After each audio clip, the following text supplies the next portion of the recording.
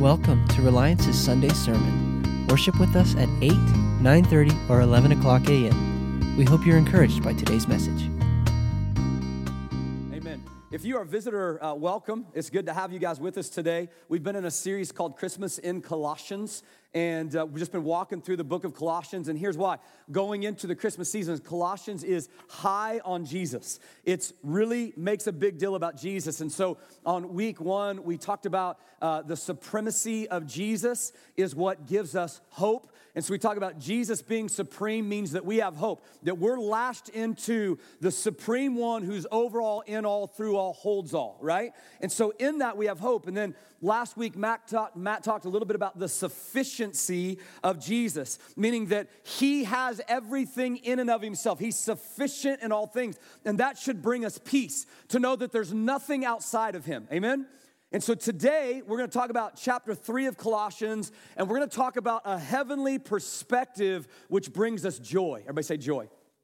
Now, notice something in our culture. In our culture, if you notice, we're in this never-ending, always constant pursuit of joy.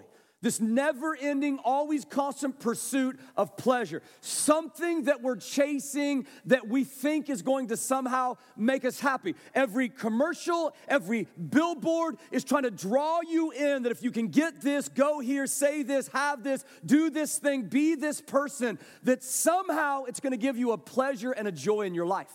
This is what these things are supposed to do. They're trying to tie you in that the thing that you're missing in life is whatever's on that billboard. The thing that you're missing in life is whatever's in that magazine or on that marketing thing. Like, that's what it's supposed to do. It wants to give you this idea that we're in this constant pursuit of pleasure and this constant pursuit of joy, and that this thing is going to make it for you.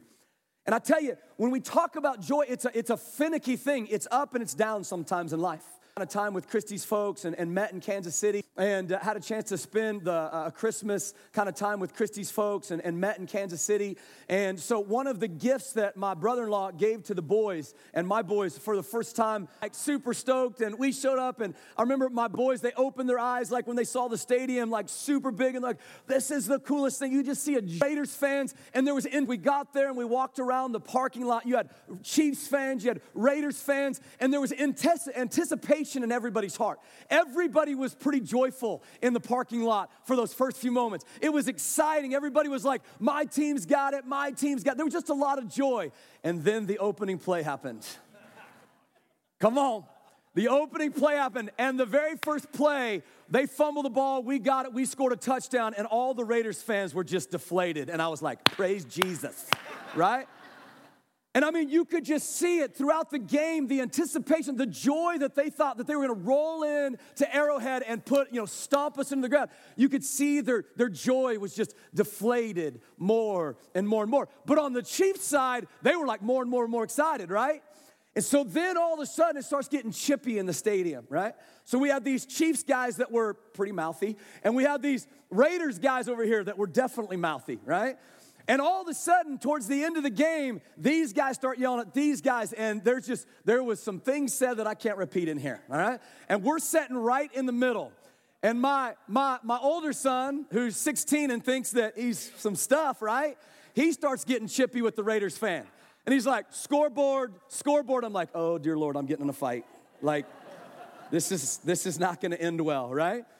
But in the moment was there where you could see one team was up, so they had joy. One team, fans were down, so they didn't. It was turning into anger and frustration. And I thought to myself in that moment, how finicky our joy is in the things of life.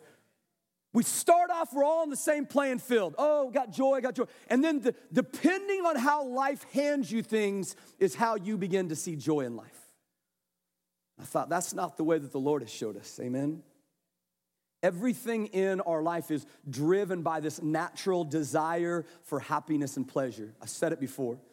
There's really nothing in our life that's not driven by some type of a pleasure or an experience for happiness or an experience for joy. Even if you're in this room and you've done things to yourself that have caused pain, my guess is that pain is trying to replace something in you. That you think that pain is going to take away some other big pain, and that temporary pain that you feel, whether you cut yourself or something that you've done in your life, is to try to numb something else you think it's going to give you a pleasure for a moment. So everything, whether it's good or bad, we're in this pursuit of how do I get joy, pleasure, how do I get happiness in my life? There's a word that we have in our English dictionary that we describe this with. It's called a hedonist. And I've shared this before in here, but a hedonist is this: a person who believes that the pursuit of pleasure is the most important thing in life. By nature, our sin nature, we are all in of ourselves, we're hedonists by our sin nature.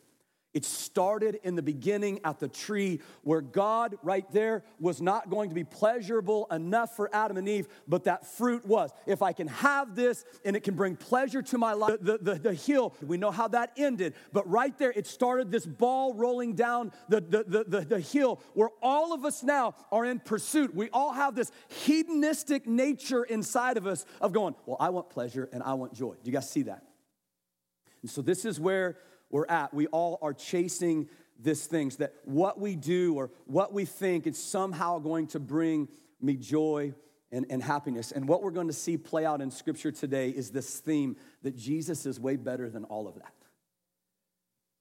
That he's ultimate and supreme over all of that, and he is your ultimate pleasure and joy. It's why we read Luke 2:8 again, both times, for the candle and for the kids. The angels declaring to the shepherds, I bring you good news that will bring great joy to all people. Now notice that it wasn't that the angels were great joy, and notice it wasn't the atmosphere that was great joy. Notice what the great joy was. We bring you good news that will bring great joy. And then they tell them what the great joy is going to be. A Savior, the Messiah, the Lord has been born today. The joy and the good news for all people is that Jesus, into Colossians here. Colossians, this is why it changes everything. So Colossians then, jumping into Colossians here. Colossians, I believe this is going to tell us how we get to this place of joy. We're going to be set and fixed. And here it is, Colossians 3:1. If then, everybody say, if then, you have been raised with Christ. Now, I'm going to talk about that here in a minute. That's a question. If then you have been raised with Christ, seek the things that are above. The NLT says, set your minds on the realities of heaven, where Christ is seated at the right hand of God. Set your minds on things above and not on things on the earth, for you have died and your life is hidden with Christ in God. When Christ, who is your life, appears, then you also will appear with him in glory. Amen. So all of this joy that we're going to talk about today stems from the same tagline that we say every single Sunday in various ways. And all of this joy stems from this, that you've got to know Jesus and know your position in him. It's the same thing. So it starts with, how do I get this joy that you're talking about? You got to know Jesus and know your position in him. I've shared this quote before in here, but the world's definition of joy is based on what flows to you. What I get, what do I get, what do I get? God's definition of joy has much more to do with who flows from you, right? So there's either something coming to you that you think is going to bring joy or something coming from you, and it's Jesus that's giving you joy. Now, why is this important? David captured this in his heart. The Old Testament, man, David gets this. I think he had this revelation of this already in his heart. And he says this in Psalm 17. He says, other men have their portion in this world. Other people found their portion in this world. They found their thing that they're latching onto that they think is going to bring them pleasure. Other men have their portion in this world. As for me, I'll be satisfied when I behold your face and awaken in your likeness. That's David's heart. What's going to bring me the ultimate satisfaction is when I can see your face and awaken in your likeness. That's going to bring me the greatest joy and pleasure. You see, David understood that all the things that he could get as a king weren't going to pale in comparison to being in the presence of Jesus. This is the joy that we're talking about today. The freedom from beauty and success and sensuality, and that Jesus is the one who just get, if I can just get. It's freedom when we see that Jesus is the one who gives us. the greatest joy that we can have in our life. And so he opens up with these words, if then you were raised with Christ. Everything in your life hinges on, you need to know that Jesus Christ was raised from the dead. Amen. Everything in your life as a believer, right? Do you know that because he was raised from the dead, you too will be raised from the dead? If then you were raised with Christ, it all Christ. And because of that, you heard right there that we have been raised to new life with Christ. And because of that, you have a new position. And he's going to tell us what that new position is in verse 3. For you have died, and your life is hidden with Christ in God.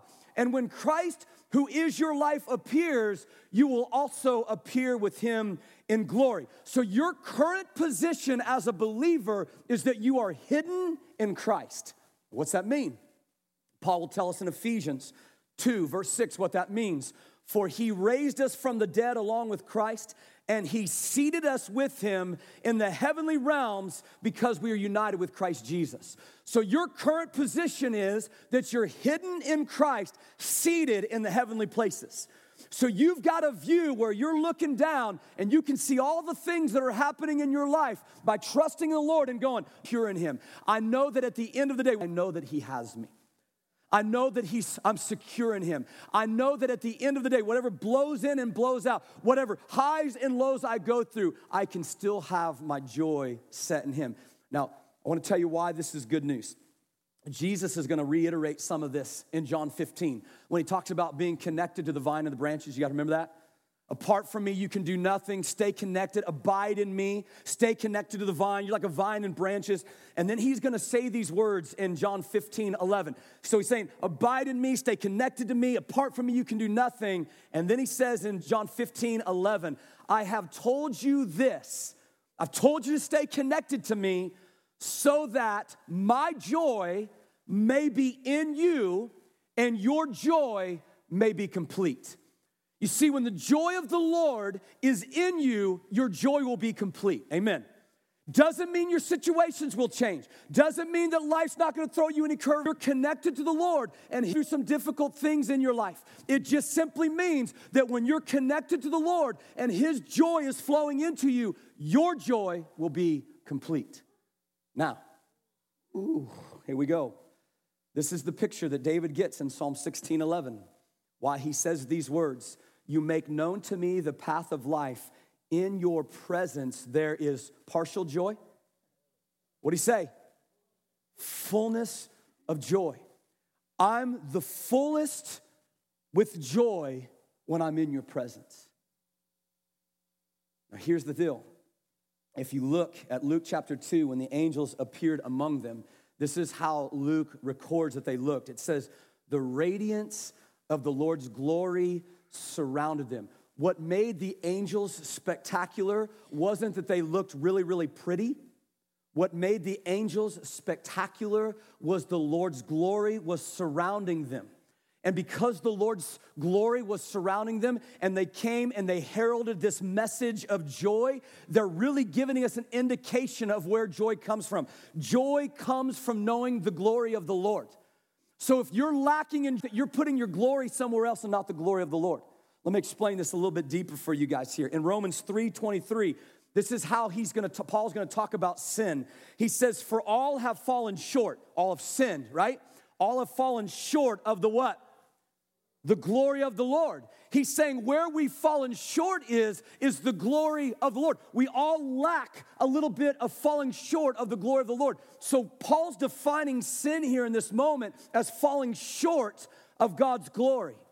His glory is where we're falling short of. We lack giving God his glory. And let me show you why I believe this to be so true in our lives. If you backtrack just 2 chapters from Romans 3:23 and you go to Romans 1:23, this is what he said. We exchanged the glory of God for what? Images. You see, the glory of God that brings us fullness of joy, the glory of God that fills us up to overflowing with joy, the glory of God that announces joy, joy, great joy for all people. He says that in our sin nature, we traded that glory of God and we put that glory on other things that are images made. other things that are out there. So we've put glory in my job, and glory in my car, and glory in my house, and glory in my friendships, and glory in my relationships. I glory in my money. I glory in my bank account. I glory in having fun in life. I glory in all of these things, and I'm constantly wondering why my joy is up and down. Because I've glory belongs to Him. And God says that the glory belongs to Him.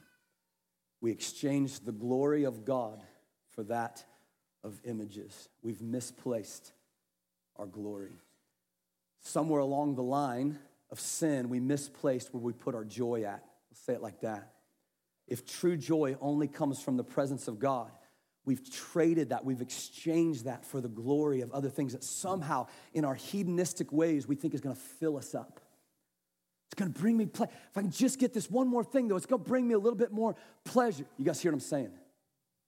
And this is the battle that we're engaged in. And so, again, David, I just feel like he's got it. Psalm 16, the very start of it, before he says that in your presence is fullness of joy. In Psalm 16, verse 1, he says, preserve me, O God, for I take refuge. I say to the Lord, you are my Lord. Look what David says. He says, I have no good apart from you.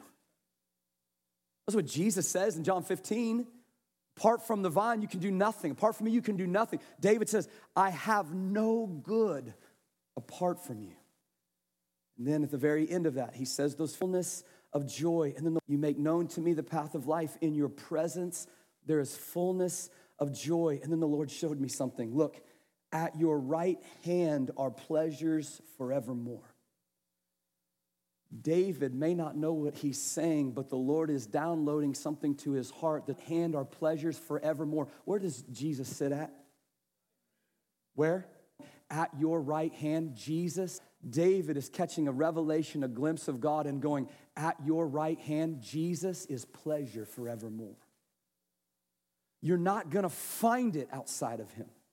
You're not going to get it outside of Him. Just have that joy everlasting suit and wondering, why is life doing this, that, and why can't I just have that joy everlasting? Because joy everlasting isn't in the things that we're pursuing. Joy everlasting, pleasure forevermore is seated at the right hand of the Father in Christ Jesus. And once you settle that part in your heart, once that's done with, He's it, then this next part we can actually do. Everybody say, look up. Oh, I say everybody. Everybody say, look up. There we go. Much better. Now changes how we think. Now he's going to tell things when we bring joy into our life. So Colossians 3, 1 and 2. If you've been raised with Christ, now he's going to tell us what to do. Look up. Seek the things that are above. Anticipate the things in heaven. Go after the things that are above. Position yourself in the things that are above, where Christ is seated at the right hand of God. Set your minds on things above, not on things that are on earth. Here's something I want you to hear. Where you position your mind is where you'll position your life. Where you position your mind is where you'll position your life. And I would add this, where your mind dwells will determine where your joy dwells. It's such a big deal that right after this, in verse 5 of Colossians 3, this is what Paul's going to say. Put to death what is earthly in you. This is such a big deal that we look up. It's such a big deal that we're looking up. It's such a big deal that we know to look up, that Paul is going to say in this moment, put to death what is earthly in you. Then he's going to go through a series of things, slander and malice and sensuality and sexuality and all of these things, he says, that are corrupting us. Give us the list that's going to bring joy into our life. But he is so bent on you and I looking up that he's going to say, put to death looking down. So much of Scripture, so much of what you read in the Psalms, so much of what you read in the Old Testament especially, is this verbiage that God is the lifter of your head. I wonder why. Because when we're constantly looking down and we're not setting our minds on things above, all we see is our circumstances, and that doesn't bring me joy. But when God is constantly lifting my head, why did it say He's the lifter of our head? Because He wants you to look up. Look up. Look up. Set your minds, seek the things of heaven. And this is what God's people did constantly throughout the Old Testament. They were constantly people that were looking forward and looking up, even when they had captivity over them. The Romans, the Babylonians, the Syrians, all of these people that were constantly conquering them, constantly over them, constantly doing work on them that was not pleasant, that was not joyful. They always had a perspective of remembering what the prophet said. And what the prophet said is, there's coming another one like Moses, but not Moses. And this is what he says in Isaiah 50:11. God would raise up a new deliverer like Moses, because he's speaking about Jesus. So these people, under tremendous pressure of being crushed, they kept going. He said he's coming. We believe it. We're looking up. 1,000 years goes by. He said he's coming. We're looking up. Next generation, next generation, next generation, until the angels come in Luke chapter 2 and herald this word. Great joy is here. A Savior has been born. You see, this changed everything, and this is what biblical joy looks like. Biblical joy isn't, God got me out of my circumstance. Praise the Lord that he did that, amen? But what happens if he didn't get you out of your circumstance? Can you still have joy? Biblical joy says that one day, whether it's now or when that eastern sky rips open, God is getting me out of my circumstance. So it's not about just the here and now. It's about what his promise says that he will do. So, biblical joy of God's people was not determined by their circumstances or their struggles. It was determined by the future destiny God had already spoken over their life. So this is where joy comes from. And this is why Nehemiah can say in Nehemiah 8:10, do not be grieved, for the joy of the Lord, things that God had done for them, they were strength. They remembered all the things that God had done for them. They remembered God's promises. They did not stop looking up. And this is why so often Satan's goal is to simply attack your joy. Because if he can attack your joy through circumstances, difficulties, whatever it is, he knows that we are in a weak, vulnerable state. If the joy of the Lord is our strength, then he knows that we'll be in a weak and a vulnerable state. And this is what it looks like to be future forward-looking people. Jesus is going to reiterate it in John 16:12 when he says these words, I want to tell you so much more, but you can't bear it now. When the Spirit of truth comes, he will guide you in all truth. He will not speak on his own. He will tell you what he has heard. Look what he says. He will tell you about the what? I would say future. Is it not up there? Okay, you wouldn't know. He will tell you about the future. That's what he says about the Holy Spirit. Why is it so important that Holy Spirit is downloading with us about the future? Because when we are forward-looking people and looking up people, what it does is it doesn't get us into that immediate place where we're going, I'm never getting out. Forward-looking at people, and the Holy Spirit's downloading on us what is coming. And he's just putting that longing in our heart that this isn't it, this isn't it, this isn't it. There's a reality of heaven, and it's coming. It gets our hearts in a place of joy and anticipation. It gets us out of going, this is where I'll be my whole life, and this is just it. It reminds us this is not it. Come on, church.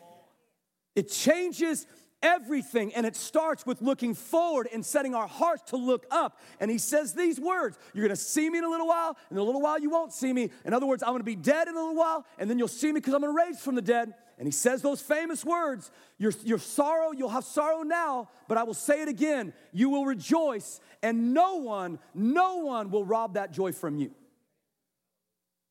It changes it all. And then he says, then you can ask in my name and receive, and you will have abundant joy. Then it becomes all about him. Oh, I wish we had more time. So, here's what I want you to get today. There's this quote that I read, and it says, we must not just seek heaven, we must think heaven all the time. We're all in here probably because you're seeking, like, Lord, I want to make it to heaven. Thinking, I want to be there, right? We want to be there, but he says, don't just seek heaven, think heaven. Think about that position that you have. Think about that place that you're seated with Christ in the heavenly places. Think about the things that he's doing. Think about things above and not the things below. That word seek marks this desire and dear one day. I love that he's going to take and love the things of heaven. I love that he's going to wipe away every tear one day. I love that he's going to take away all the chaos and brokenness and wipe it away one day. I love that. I'm going to think that way right now. Practically. practically in Philippians 4:8. This is a good place to Philippians 4:8 just kind of jumped out and things above. We were in a prayer time the other day in Philippians 4:8 just kind of jumped out. And this is what I think that this is the starting place for our mindset. Here's what Paul's gonna say. Finally, set you free. Whatever. Why does he say whatever is true? Because if you know the truth will what? Set you free. Whatever is true, think about it. Whatever's true, whatever's honorable, whatever's just. How many of you guys know the Lord loves justice? Whatever is pure, whatever's lovely, whatever's commendable. If there's any excellence, anything worthy of praise, think about these things. Set your minds on these things. Look up and see these things, what you have learned and received and heard and seen in me. Practice these. These are the realities of heaven. Peace will be with you. These are the realities of heaven. Whatever's pure and lovely, admirable, commendable, true.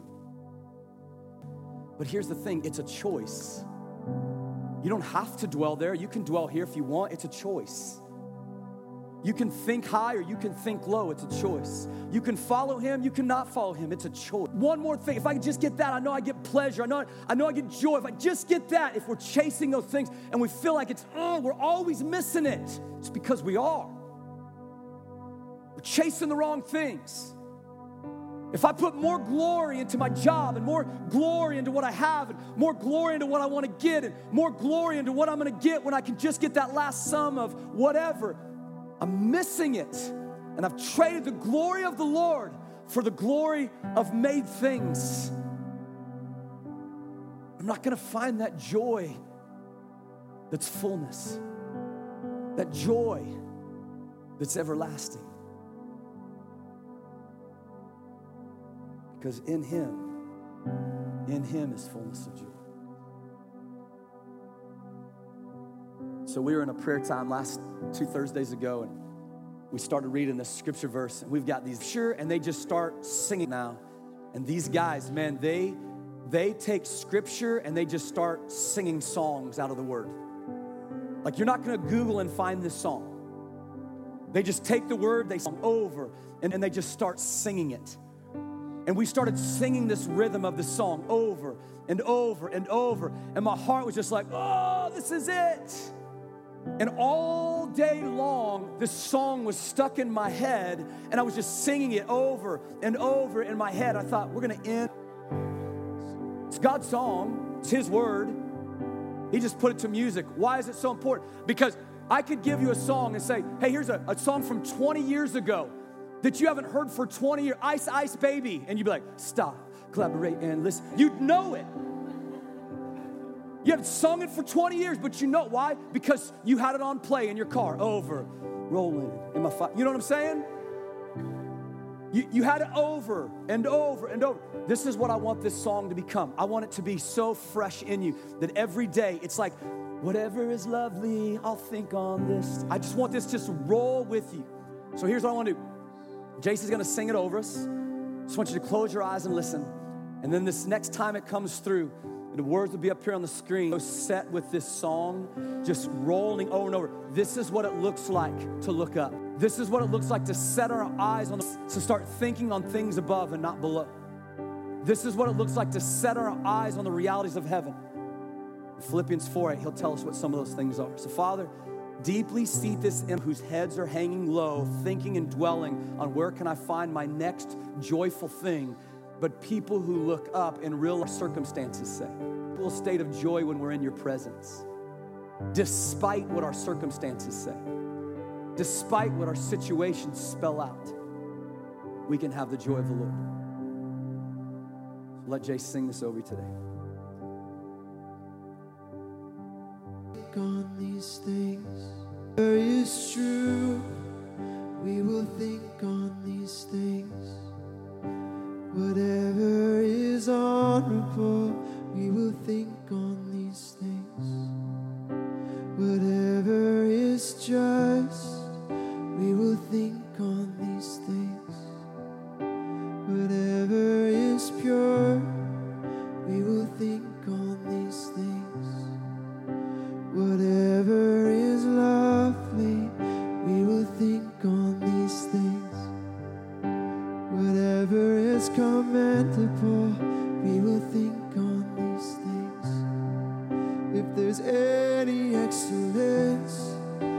it's worthy of praise, we will think on these things.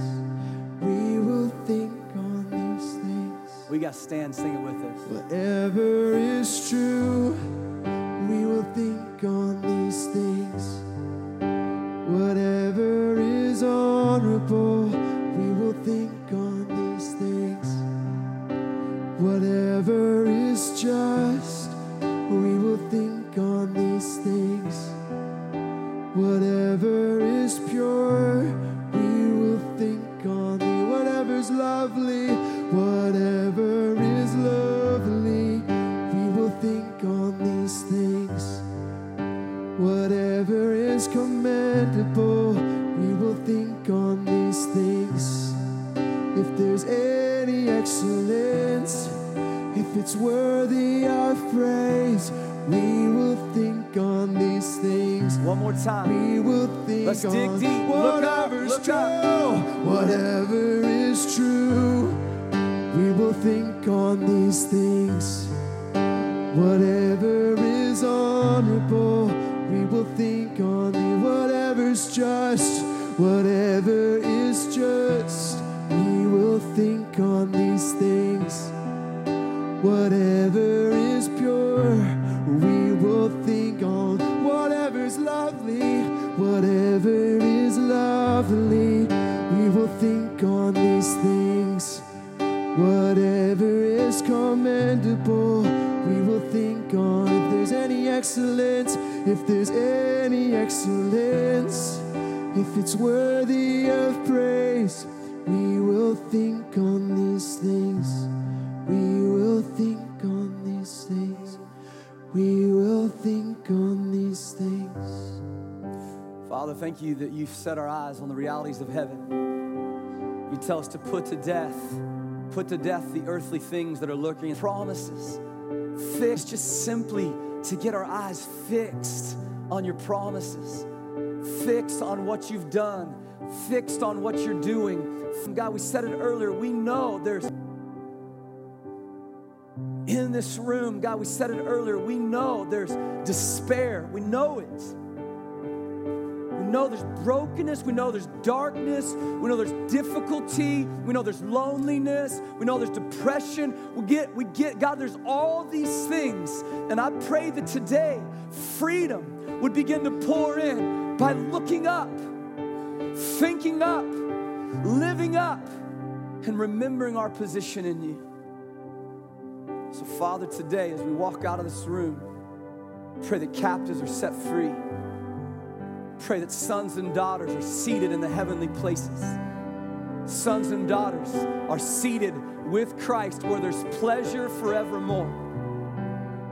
And I pray that we would know that today, as we walk out of this place, there's fullness of joy in one place and one place alone. Fullness of joy is in you, Jesus. In your name we pray these things. And all God's people said, and God bless you guys. We will see you on Christmas Eve.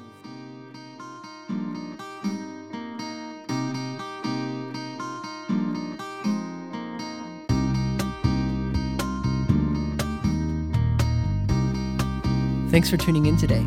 To find out how to get more involved, go to reliancecommunity.org. Have a great week.